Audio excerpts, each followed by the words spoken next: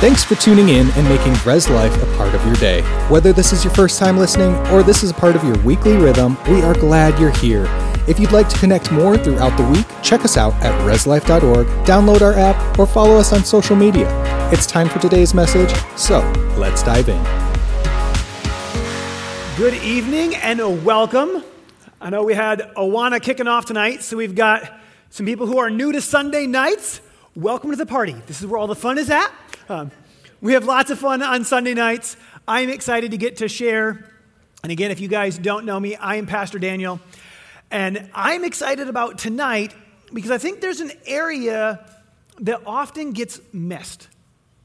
In our culture, in the Western church, there's different things that we tend to focus on and some things that sometimes slip through the cracks. And I think that's one of the spots that I want to spend some time tonight. And I think it's an ation that all of us have dealt with. I think everybody in here has either had a broken heart, been dealt with anxiety, stress, grief, depression, or someone that they love has. If you have never dealt with any kind of a hurt, anxiety, stress, grief, or depression, may God bless you. And may your streak continue. But just in case you break your streak, you can listen tonight and be prepared. So, as I was kind of looking at this, it's so often an area that gets skipped over. We talk about our God and we talk about His forgiveness. We talk about healing of people who are sick. But in 1 Thessalonians 5:23, it says, "Now may the God of peace Himself sanctify you completely, and may your whole spirit, soul, and body be preserved blameless at the coming of our Lord Jesus Christ."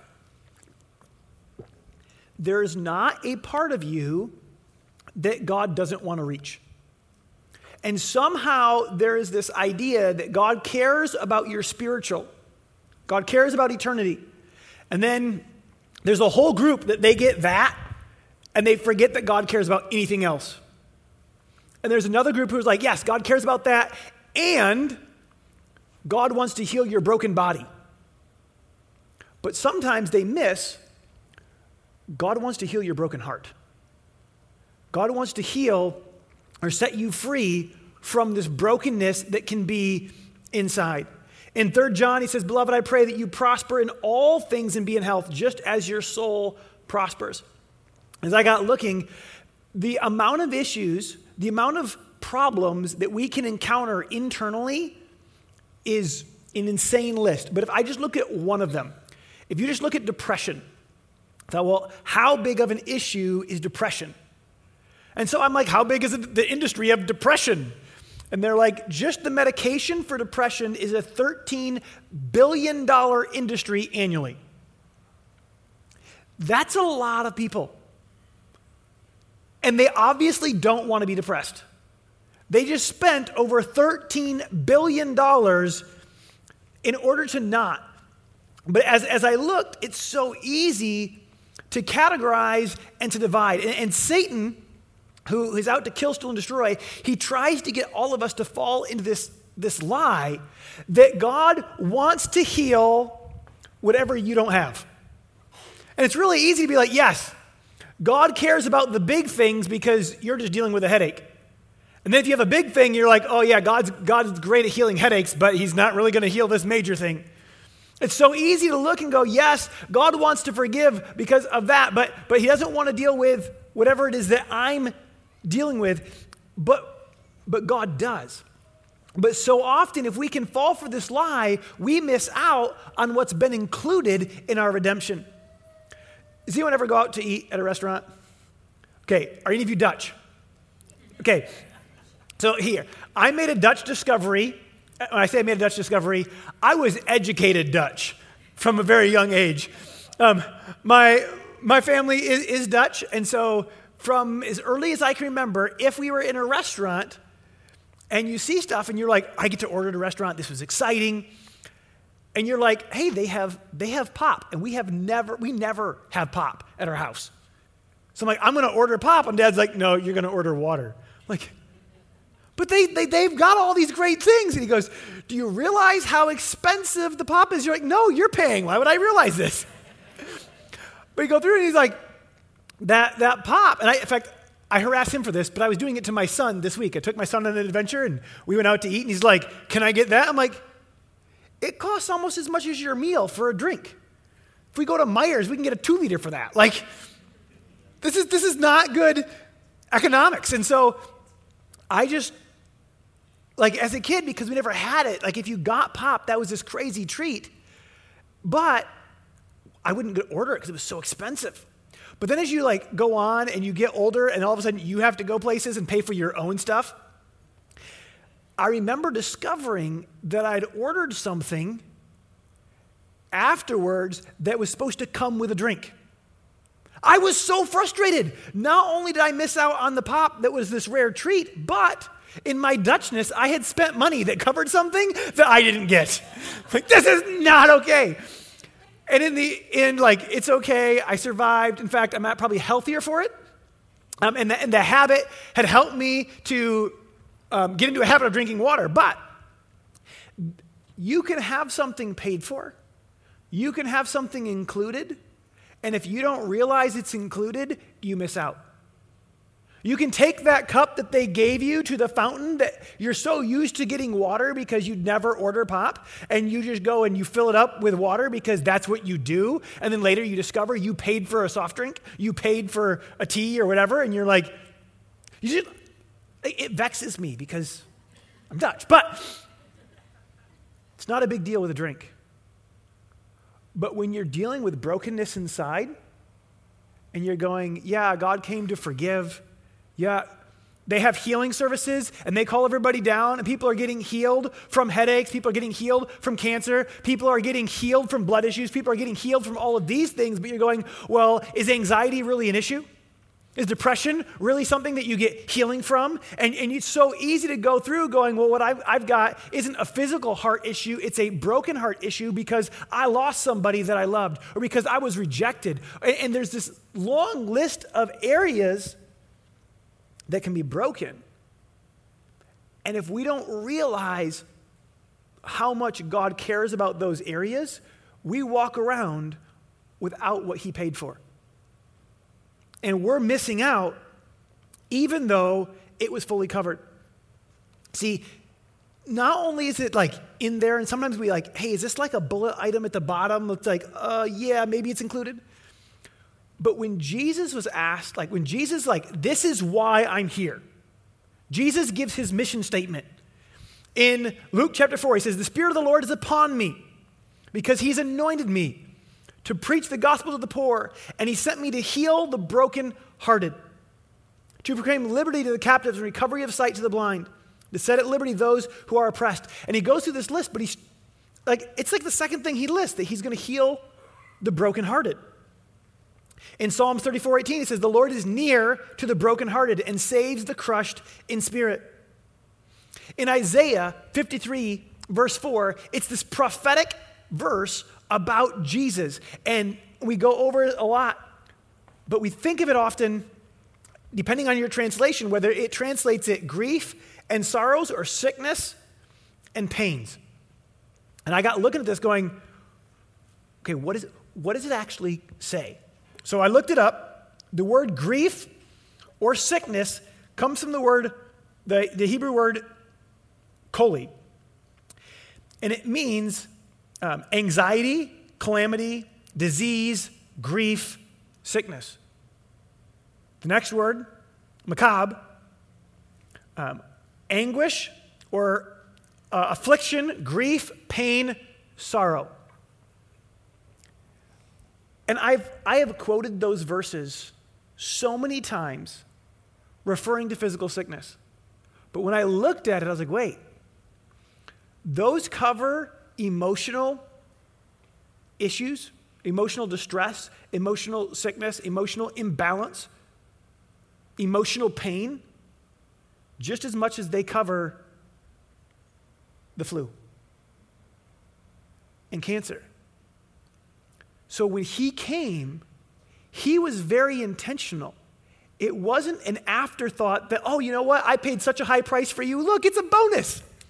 Like, he went through and he said, no, I see you and I want you to be whole. Spirit, soul, and body. I don't want you to be tormented mentally. I want you to have a sound mind. I don't want you to deal with your whole life running from anxiety or depression. I don't want you going through your whole life stuck on grief. I don't want you going through this whole life dealing with rejection and hurt. And beginning to look at this and to look even in Jesus' ministry, people got upset because of where he spent his time. And Jesus' response was, it's not the healthy who need a doctor, but the sick. I've not come to call the righteous, but the sinners. He goes, my heart is for the broken. My heart is for the lost, because I don't want them to be lost no more. I don't want them to stay broken. I came to bring healing. I came to bring wholeness. And when I begin to look at Jesus' ministry, it blows me away. But I don't know if you've ever had somebody minimize your issues. Have you ever had, okay, we're not going to raise your hand in case they're sitting next to you, but I am sure you have all encountered the one-upper. And if you don't know who the one-upper is, maybe it's you. Okay, but the one-upper is the person that when you tell a story, it doesn't matter what is in your story. They want to tell you how their story is bigger and better. Or worse, whatever it is that we're going for here. If you had something awesome, they had something better. If you had something horrible, they had something worse. If you got 5 hours of sleep last night, that's okay because they only got 4. It doesn't matter what you're going through, they'll try to one-up you. I met somebody like that, and when I was on a mission trip, I was probably 13 or 14, and I'm like, this is the most annoying thing in the world. And then I realized it's because I liked to do it. And someone was doing it to me, and I'm like, that's horrible. I got to work on this, okay?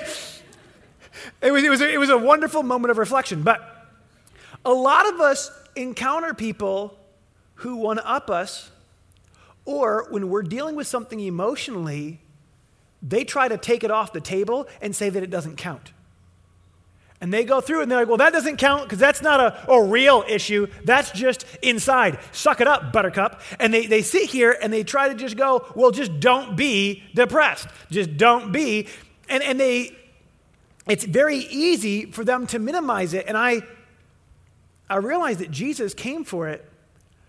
But if anybody had the opportunity to do that, it was Jesus. But I want to check out what he did in John chapter 11. See, Jesus' friend Lazarus gets sick. And if you got picture, you go back and they don't have all the amazing medical stuff that we have right now, but they have Jesus walking around. So you've got people that are just desperate. And so you've got people coming from all over to find Jesus. They're bringing sick people to Jesus. They're doing all this different stuff, and then they're pleading for Jesus. Hey, I can't get this sick person. Could you come? And so when Lazarus gets sick, they're like, all right, he's Jesus' friend. Of course Jesus is going to come. Go find Jesus. But they didn't have a cell phone. It wasn't like, hey, 1-800-Jesus, where are you at? They don't have a cell phone. They don't have a tracker. And so you're like, well, where is he?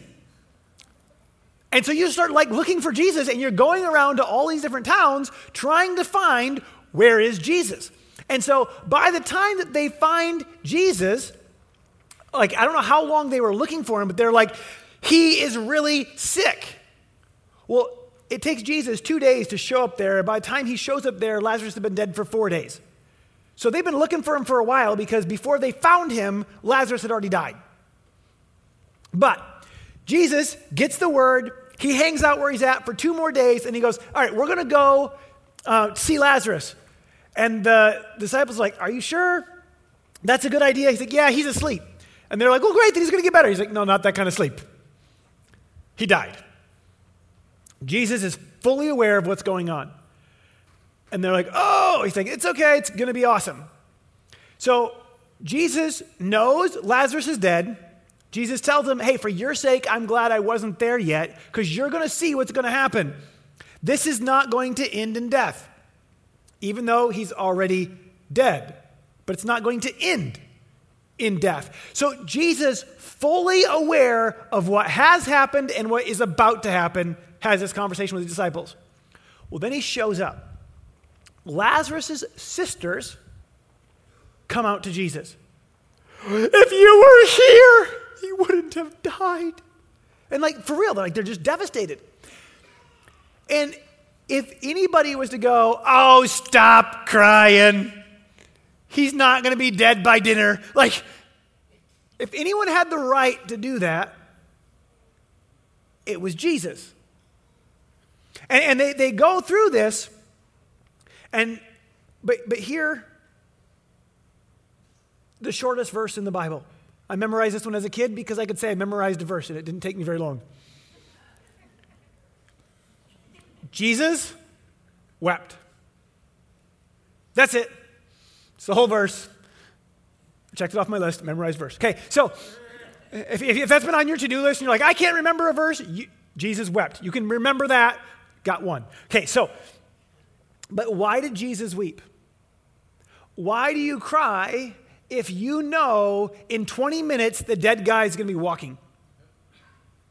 Like, if I walked into this and I'm like, he's walking out, I don't think I'd walk in crying. I'd be like, hey guys, like, what are you so chipper? Like, we're at a funeral. Yeah, for now. It's about to be a party. Like, I don't know, it would be really hard to come in not already excited because you know how you're going out. So why did he weep? Was it because Lazarus was dead? And I say no. Because he already told them, hey guys, this is going to be great. Then why did he weep? He wept because Mary and Martha were broken. And they hurt. And because they hurt, he hurt. And was it valid for them to be hurting since he was going to be raising from the dead? Doesn't matter. And it's too easy to get into this conversation of, is this emotion valid? Jesus didn't get into the conversation of whether it's valid. He goes, I care about you. And you're feeling something. You're hurting something. And I want to bring healing. I want to bring wholeness. And it's so easy. I remember having a conversation with my wife early on in our marriage when she was frustrated. She wouldn't tell me because she's like, it's not valid. I'm like, yeah, I don't care if it's valid. You're frustrated. I don't want my wife frustrated. So what's going on? But we can do that, and then instead of getting healing, we just suck it up, and we're like, I'm carrying my brokenness because my brokenness doesn't have a good enough reason. And God goes, you're my kid, and you're broken, and I want to bring healing. Will you bring your brokenness to me? And we're like, well, I don't know if my brokenness is good enough to bring to you. He's going, you're my kid, and you're hurting. You're my kid, and you're anxious. You're my kid, and you're depressed. You're my kid, and you're full of grief. You're my kid, and you need comfort. He goes, will you bring it to me? Because I want to heal your broken. So many spots throughout our Bible, God is called the God of peace. He wants to bring peace. He wants to bring wholeness inside. But as I looked, I realized that our world thinks that peace comes from controlling your external environment. But if we're trying to find peace in controlling our external, we will either not have peace or be at the edge of losing our peace while we try to remain in control. But when we discover that peace is found in Him, then we can have peace even when things around us are out of control. And that's a spot where so many of us need to be, because we're sitting here and we're going, well, I'm so anxious because, and you've got legitimate reasons. You're like, because my child is getting in so much trouble. I'm so anxious because I just lost my job. I'm so anxious because the doctor's report wasn't good. And there's a lot of things that you could sit here and go through and you go, those are legitimate things that are on the outside. But that's not where peace is found. Peace isn't found from perfection on the outside. Peace is found from God on the inside. See, 2 Corinthians chapter 10, verse 3 says, though we walk in the flesh, we are not waging war according to the flesh. For the weapons of our warfare are not of the flesh, but they have divine power, destroying strongholds. We destroy arguments and every lofty opinion that raises up against the knowledge of God, and take every thought captive to obey Christ. I have separated verse 3 and 5 way too many times. He goes, well, our weapons, we go through going, our weapons are strong, and they're not for fighting against the flesh. And then he goes through, and we're going to take every thought captive. Do you realize that the battle of your lifetime happens between your ears? And it's here. And he goes, I want to bring healing there.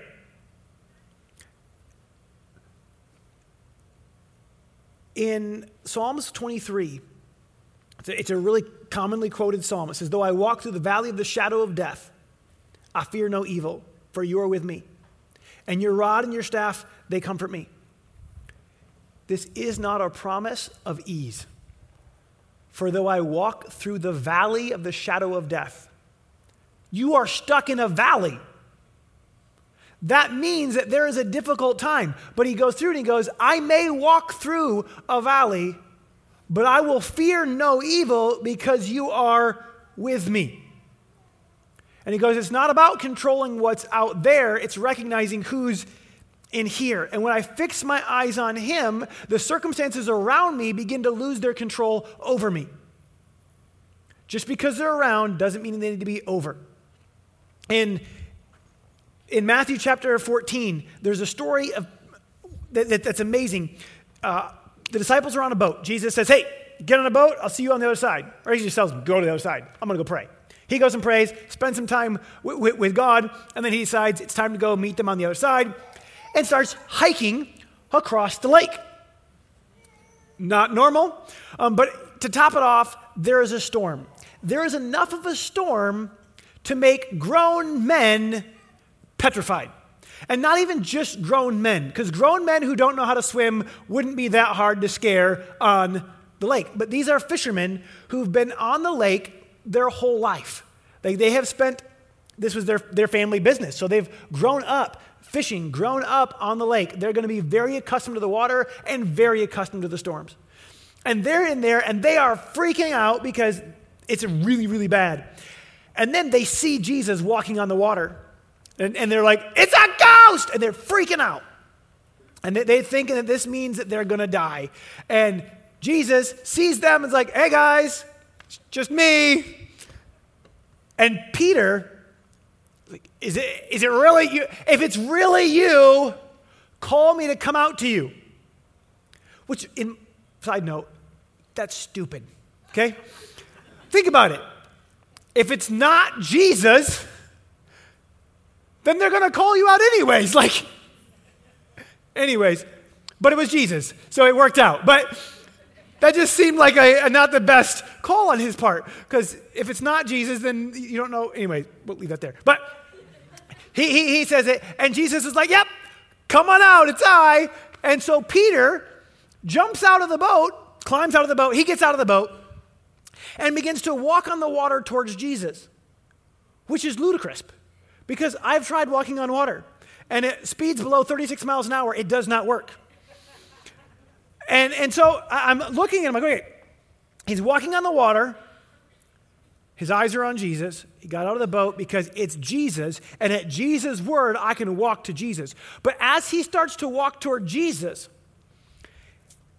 it says, but when, verse 30, Mark 14, verse 30, but when he saw the wind, he was afraid and began to sink. If you ever try to walk on water, there's not much of a begin to sink. There's mostly just a sink. And so it began to make me ponder that there was peace when he looked to Jesus. When he began to look to the circumstances, he began to lose his peace, he began to lose his confidence, he began to lose his faith in Jesus, and he began to sink. There's been times in my life where I've been in circumstances and Jesus said he would never leave me or forsake me. But as I begin to walk out in faith in Jesus, I begin to fix my eyes on the craziness that surrounded me. And when I begin to fix my eyes on the craziness around me, I begin to sink. I begin to be overwhelmed. I begin to be filled with an emotion that shouldn't have been there. Because I begin to fix my eyes on the wrong point. But when he looked to Jesus, and then in the midst of sinking, he cried out to Jesus. And this is one of those spots where Jesus again has the opportunity to go, how's it going down there? What happened? We were walking on water, remember? Like there's lots of opportunity for him to pick on Peter here. And go, why don't you swim to the boat? Mr. Doubter, checking out the wind, checking out the waves. But that's not how he responded. Jesus did not mock him. Jesus didn't point out and leave him in his mess going, can't believe you looked away. Haven't you learned anything following me? Like, no, he grabbed him. And how close to the boat, how far he made it, I don't know. Did he drag him through? Did he pick him back up and make him walk on the water all the way back? It's an interesting thing to ponder. But here's what's important. When he was in the mess, he looked away. Jesus didn't leave him. Jesus didn't give up on him. Jesus came over and Jesus helped him.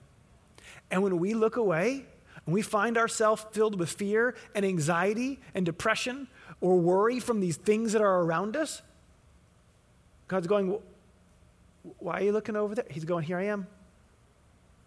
Fix your eyes here. Fix your eyes on me. I want to bring you peace no matter what's happening out there.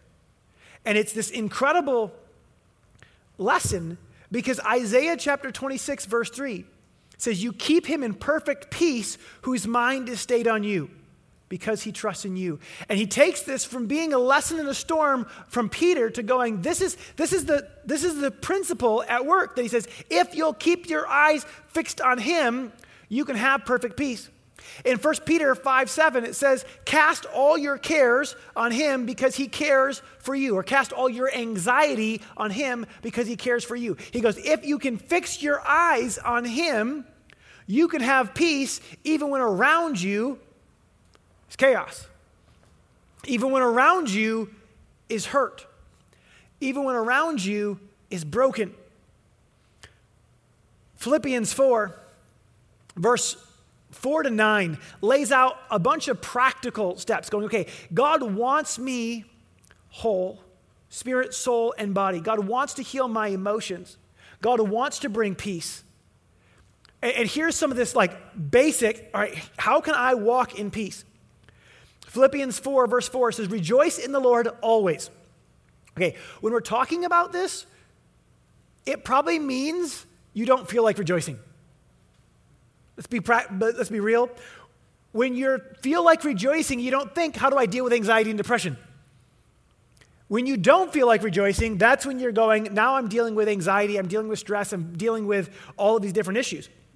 But it says, again, I say rejoice. Let your reasonableness be known to everyone that the Lord is at hand. Do not be anxious about anything, but in everything by prayer and supplication with thanksgiving, let your requests be known to God. And the peace of God, which surpasses understanding, will guard your hearts and minds in Jesus Christ. Do not. Okay, that's a command. I have yet to tell my kids, do not walk on the ceiling. Because they can't. If they could, I would have to tell them, do not walk on the ceiling. Because, but here's my point. If he's telling us do not be anxious, it's something we're prone to and something we have a choice to. But I'm like, well, how do I have a choice? Because I don't ever remember waking up going, what's on your agenda for today? I think I'm going to be filled with anxiety and worry today. Why? Just too good of a week. Maybe throw in a little bit of depression. Like, no, we already talked about the fact they spent $13 billion trying to get rid of depression alone. But he's telling us, I don't need to, but how? But by prayer and supplication with thanksgiving. Now, I don't know if you realize this, but some of us have said we were praying when we complained upwards. When you just sit there whining and complaining, you start it with God, and then you have a 20-minute gripe session, and then you end it with amen. Do you realize that does not leave you feeling peaceful? But he goes through and says, with thanksgiving, let your requests be known to God, and the peace of God, which surpasses understanding, will guard your hearts. And then he goes on and tells us what to think about. Think about things that are pure, lovely, whatever's commendable, things that are excellent, praiseworthy. Think about these things. And he goes on and he says, practice these things and the peace will be with you. And it reminded me of a conversation I had this week with a friend. And he was talking about not working out because he didn't feel good. I was like, that's fair, but maybe you don't feel good because you refuse to work out. He's like, that's fair. Sounds like a cycle. If you're not feeling good because you're unhealthy because of your choices, you're never going to all of a sudden feel like making those choices because you're unhealthy. You're going to have to decide, all right, as of today, I'm going to exercise even though I don't feel like it, so that you can start to get healthier, so that you can feel up to it. Sometimes people are like, well, I can't pray with thanksgiving because my life is rough. I can't pray and cast my cares on him because I have all these problems. Yes, that's true. That's why you need to do it. We need to go, all right, right now I don't have peace. Right now maybe I'm filled with worry. I'm filled with anxiety. I'm filled with stress. So I'm going to fix my eyes on him now because I don't feel like it. Because right now, when I don't feel like it is when I need it the most. Right now, when I don't feel like it, I'm going to look at him and go, God, what is it that I can be grateful for? God, I'm going to fix my eyes on you. I'm going to begin to speak your truth and your promises and begin to declare them over my life and thank God that you're still with me even though there's a storm around me. And when I do, I begin to fix my eyes on him instead of my storm, and my storm begins to shrink. It begins to lose its power over me. And I wish I could say that as soon as you do this, everything around you will be perfect. But then I'd be a liar. But everything around you loses power over you. When I begin to fix my eyes on him, when I begin to speak his word, when I begin to focus on him, when I begin to walk with thanksgiving. And as I looked at this, it's just over and over that God wants to literally bring healing. And some of it's going to come as I begin to look at him, as I begin to declare his promises, as I begin to have faith that he is who he says he is, and he wants to do something in my heart and in my life. But it also means I have to give it to him. He says to cast my cares on him. And it's too easy to hold on to them. And when I hold on to them, a lot of times it looks like just repeating them to myself. I don't know if you've ever had a case of the what ifs. But sometimes they attack people right at night when you're trying to sleep. Well, what if this happens? And what if that happens? And what if this? And what if that? And you can stay up all night going over 3 billion different possibilities for all the ways that it can go wrong. But I promise you, if you do, you will not wake up feeling refreshed. You will not wake up feeling good. You will probably deal with stress, anxiety, and worry. And he goes, but if you'll fix your eyes on who he is, and go, you know what? What if they fire me? What if God finds me a better job? And you just begin to shift it and go, you know what? If something happens, my God will still be with me. All of a sudden, these things around me lose their power. And sometimes the things that we're dealing with, some of these emotions, some of it has to do with our focus. Some of it has to do with our thinking and our speaking. And those And sometimes people say, no, it's a chemical imbalance. But what I think, where I focus, and what I meditate on actually changes what chemicals are released inside of my body. So sometimes, yes, there's a chemical imbalance, but again, it comes back to this, what's the cause and what's the effect? And we can go through this and go, sometimes there's a lot of different ways that this can come about. Sometimes our emotions have a spiritual root behind them. Sometimes it's from unforgiveness. Sometimes it's a thing that we've opened up a door for the devil. But in 2 Timothy chapter 1, verse 7, it says, God has not given you a spirit of fear, but of power, love, and a sound mind. And I remember my dad sharing a story about how he got set free from a spirit of fear, and how it had controlled him and limited him in life. And I was like, wow, that's a cool story. I went to college, and when I went to Bible college, I knew that God had a call on my life. I loved people. I loved to talk to people. As long as it was it was just like me and a couple people. But if it was in front of the class, it was like petrified. I tried to lead a small group full of high school students, and I thought my stomach was going to crawl out my throat. Like, it was ridiculous. And then my professor there, he talked about when he had a spirit of fear. And he talked about it affecting him speaking. And finally the light bulb went on. I was like, oh, wait a second. This fear that's trying to rob and control my life might be a spirit that Jesus came to set me free from. So that night I went to my now brother-in-law, before he was my brother-in-law, I said, hey, Tim, you know that spirit of fear that Robert was talking about? He's like, yeah. So I think I might have one. He said, you want me to pray for you? I'm like, yes. And he prayed for me. You know what I felt? Nothing. But you know what happened? I was free. It was a little while later, I came home from college for their summer, our winter. But when I got home, Dad welcomed me home. He's like, hey, welcome home. Hey, you're preaching in Bay City on Wednesday. I'm like, to the youth, to the adults? I don't know, call them, figure it out. I'm like, oh. But it was crazy because the gripping anxiety that was there with public speaking was gone.